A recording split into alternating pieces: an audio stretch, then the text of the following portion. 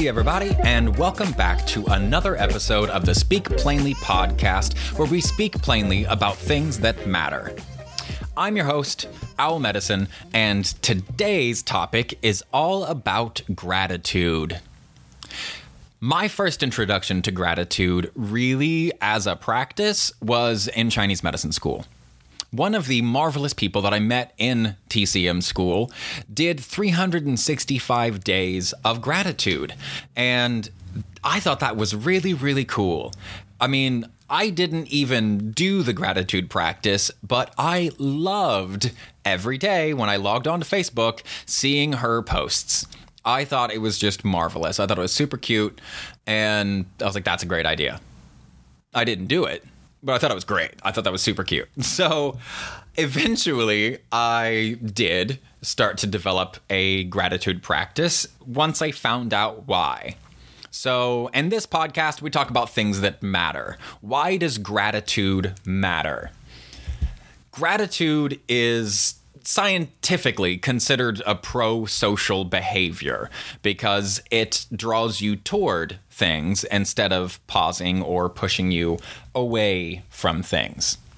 Now, there are lots of benefits to a gratitude practice. Clearly, it like puts you in a good mood when you're being grateful and that sort of thing. But you can kind of break it down into psychological, social, and physical benefits. Like the physical benefits, there's quite a bit of science now around gratitude practices, and they have incredible results. The physical benefits, you get a stronger immune system, you're less bothered by aches and pains, it lowers blood pressure, and it actually encourages people who do gratitude practices naturally work out more, they exercise more, and they sleep longer and feel more refreshed upon waking. When it comes to the immune system and lowering blood pressure, gratitude practices, if done right, are actually on par with HIIT, which is high intensity interval training, which it's exactly as awful as it sounds. Trust me. And in the military, we did plenty of HIIT, especially in the honor guard, and it was miserable. They just made you run until you puked, and that was the only time that you could stop. But it's incredible for increasing your VO2 capacity, lowering blood pressure, like I said, and lots of other things. Now, the psychological benefits, you get higher levels of positive emotions when you have a gratitude practice. You are more alert, more alive, more awake. People report feelings of more joy and more pleasure, more optimism and happiness in their lives. And that's something that we could all use quite a bit of in COVID, because God, COVID sucks. So the social aspects are, it makes us more helpful. It makes us more generous and more compassionate towards others. We also become more forgiving and more outgoing. That's that pro-social behavior I was talking about, being more outgoing. And that makes people feel less lonely and less isolated. So there's lots and lots of reasons to establish a gratitude practice. I can list off all that stuff, and that might mean something to you, but it probably doesn't. You're probably not going to be interested in a gratitude practice until you meet someone who has done a gratitude practice and report the changes of their life to you, because it really is profound. Like listing off the benefits, yeah, it's great, but it's not until there is a narrative that it becomes really important. And that's awesome and ironic, because we'll be talking about how important narrative is in your gratitude practice, actually. So I love my gratitude practice. I've talked about it quite a few times in this podcast. It has saved my butt. I love starting my day, and I do mine in the morning. Some people enjoy doing theirs in the evening, and there really is no wrong time to do a gratitude practice. I can't think of any real reason not to do it at a certain time of day. I like doing it in the morning because it sets me on a good wavelength for the rest of the day. But There's no reason not to do it any other time, too. So when you're developing your gratitude practice and you go online and you search for like what to do with your gratitude practice, they say like every day or every couple of days, sit down and write out the things that you're grateful for. Write 3 to 5 to 10 things and make a list of all the stuff that you're grateful for, and then think about the things that those things that you've written down and try to feel your way into that. And that's great. That works to some degree. That's kind of how I started writing, like doing mine. But I noticed that over time, my gratitude journal pretty quickly actually went from like kind of a bullet list thing to a regular journal entry. Like I was talking and saying like, oh, I'm really grateful for these things because of this. And I'm really grateful for that because I've been having a hard time with this. And I feel so much better now. And those practices, or the practice of adding a narrative to each what would be bullet point, has been extremely powerful. On the days that I have written a more narrative style entry for my gratitude practice, I have a stronger reaction to it. I feel more peace, more easily, more readily. And that makes sense because nobody has ever felt deeply during a PowerPoint presentation. And that's all bullet points. And that's kind of what you're doing to yourself if you decide to sit down and write your gratitude practice out and you just make a list of stuff. If you don't have one and you want to start with that, then sure, go right ahead. But let me tell you a few of the key pieces in the current scientific literature about how to create the best gratitude practice. And it's so weird. Like, seriously, it's really, really weird. I love my gratitude practice the way that it is, but I'm going to try this new way and see how it works. I like mine because that narrative, as I write mine, I create a narrative. And that is the first most important piece about your gratitude practice. Bullet lists don't work. They've done lots of studies now, and they just don't seem to work. There's something about the narrative. When you create a narrative, or a narrative is presented to you, it engages the medial prefrontal cortex. And that medial prefrontal cortex then talks down into the deeper parts of the brain, to your amygdala and to your brainstem, midbrain stuff that is handling your autonomic nervous system and can help to regulate your autonomic nervous system because there is a story involved. They actually did some studies where it turns out if you tell people a story in the same room, all of their heartbeats synchronize. Weirder than that? If you tell people at different places in different times the same story, their heart rates and their heart rhythms will sync up with the telling of that story. Not together, those two people in different times and places, clearly, but their the heart rhythms will look the same during the story.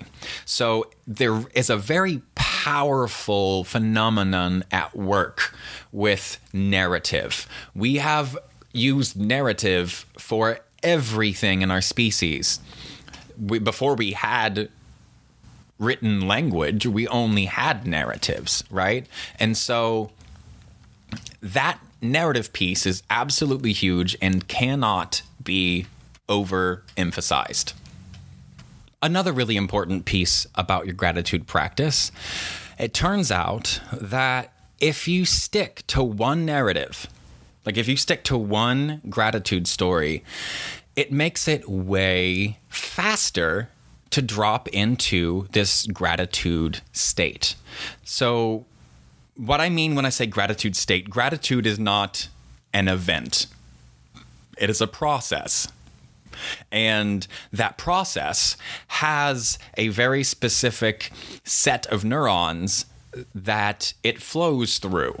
there is specifically a gratitude network in the brain that gets activated when we experience gratitude. And it turns out that the best practices, the most efficient, are at feeling better and getting all of these positive benefits of gratitude isn't even actually writing out your things that you're grateful for or expressing gratitude. The most beneficial way is actually receiving gratitude, which makes perfect sense, obviously, when someone tells you that they appreciate you and they're grateful for you and something that you did. It feels great. It feels lovely. It feels wonderful. Huzzah. But there's a little bit more to it than that, because if you stick to one story, that story stays kind of in the forefront of your mind, right? And that gratitude network, turns out that this network, this pro-social gratitude network, is in antagonistic relations with antisocial networks in the brain. They don't just exist in a vacuum, the pro-social and the antisocial networks. When the antisocial network is active, it dampens the pro-social gratitude network. And when the pro-social gratitude network is activated, it dampens the antisocial. So, if we stick to one story where we received gratitude, you remember one time that you received gratitude and it meant a lot to you, like a lot. And if you can't think of a time where you experienced gratitude in that way, someone was very grateful and expressed that to you, and it was you had a somatic experience. A somatic experience just means that you felt it in your body, that there was a physiological reaction. If you haven't had a somatic experience like that from someone being really grateful for you, or you can't think of one, then like what they did in these studies was they actually they watched videos of genocide survivors, and they listened to the stories of these genocide survivors, and they listened to how awful it was beforehand and how awful it was during, and then they talked about the help that they received. And listening to these stories and really putting ourselves in that person's shoes gives us the somatic experience, that positive somatic experience with that gratitude network active. So we release a little bit more dopamine and we release a little bit more serotonin. That network is active enough that it only takes 1 to 2 minutes. Maximum was 5 minutes. They had these incredible results as profound as high-intensity interval training. They had these really profound results from 60 to 120 seconds. Everyone on the planet has 60 to 120 seconds that they can spare 3 days a week. You know, there wasn't a definitive, like, this is how many days a week that you have to do this, but it does have to be a regular practice multiple times a week. And it only takes 1 minute to 2 minutes. But there's a setup to this. And the setup is to either think of that experience where someone expressed gratitude deeply to you and it had a profound effect on you, or to watch on YouTube or whatever another situation where someone else expressed gratitude and they were deeply grateful for something, like Holocaust survivors or genocide survivors, and they talk about the help that they received and the gratitude that they had during that help. And then write that story down. Write it out in great detail if you're that type of person. But really dig into the details the first time. When you're setting up this gratitude practice, this is what I'm going to be doing just to mix things up with my gratitude practice, because reality for me is some days it works better than others. And I think that's always going to be the case. But why not maximize my efforts with whatever the current research says? So I'm going to try. I'm going to dig into this, and I like to write out all of the details because it really brings things up. I try to come up with more details than I can remember at first to really put myself in that time and space and feel what I need to feel.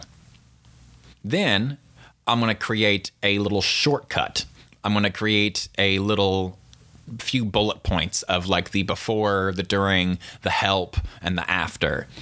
And those little bullet points basically act as little reminders, because setting it all up and digging into that, opening ourselves up to this deep gratitude by thinking deeply into the details of someone else or our own personal stories of gratitude, lights up this system in the brain, this pro-social network of neurons in the brain. And those bullet points will help us to drop in to that set of neurons. So to the activity of that set of neurons. The first time I set this all up, I'm going to spend probably 30, 40 minutes thinking of the story and choosing a story that really, really works for me, that I feel profound when I listen, when I think of it. And then I'll write it all out, because that's what I like to do. And then I'm going to make this little list, this little short bullet list. And that list is going to act as a shortcut for me, a shortcut into the memory and into the neurological system that is gratitude. So when I create that list of those bullet points are just acting as a reminder to drop me into that state of gratitude. And it carries you down like the river. This all sounds really kind of weird, honestly. After having a gratitude practice for like a couple of years now, I like my journal entries. I did learn that the bullet points don't really work very well for me, but if I turn the bullet points into a narrative and I just start listing things that I am genuinely really grateful for, then that works if I add a narrative with it. So to touch on the key pieces again, so you can do what you need to do to make the most beneficial gratitude practice for you, is stick to one memory or one story of gratitude. It can be yours, it can be somebody else's, it doesn't matter. Find a story that has real impact for you and stick to it. 2, that story has to be remembered as a narrative. It has to be expressed as a narrative. It needs to include the before, the struggle, the help, and the gratitude. Number 3, it has to be regular. It has to be multiple times a week. You can't just do it once. So the way I have been doing it is it started kind of bullet pointy, like I said, but I really write just things. I don't stick to one story. I just come up with things. I look around the room and I think of things and I see things that I'm grateful for, and I write out what I'm grateful for and why I'm grateful for it. And that little bit of narrative helps me. Maybe you want to do that. But the current scientific literature says to try this, and I'm going to try it. So find a story, stick to that story, create little short bullet points or something just as little keys to unlock that neurological system of gratitude, so you can drop into that state of gratitude, because there is a physiological state that goes along with gratitude, and that physiological state is what fosters all of those benefits that I listed early on. And that's it. That's all you really got to do. Do your gratitude practice. Pick a story, stick to that story. The first time you set it up, really dig into it. Spend 30 minutes or an hour, like really emoting about this, feeling your feelings, feeling their feelings, whoever story you may choose to go with. Then create those bullet points so you can drop in to that gratitude state. And supposedly, you and I will both be able to drop into that beautiful serotonergic state of gratitude in less than 120 seconds, which is really cool. So I'm going to give it a try. I hope that you do too. Thanks for sticking around. Again, I'm Owl Medicine, and this is the Speak Plainly podcast. Stay blessed and stay uncomfortable.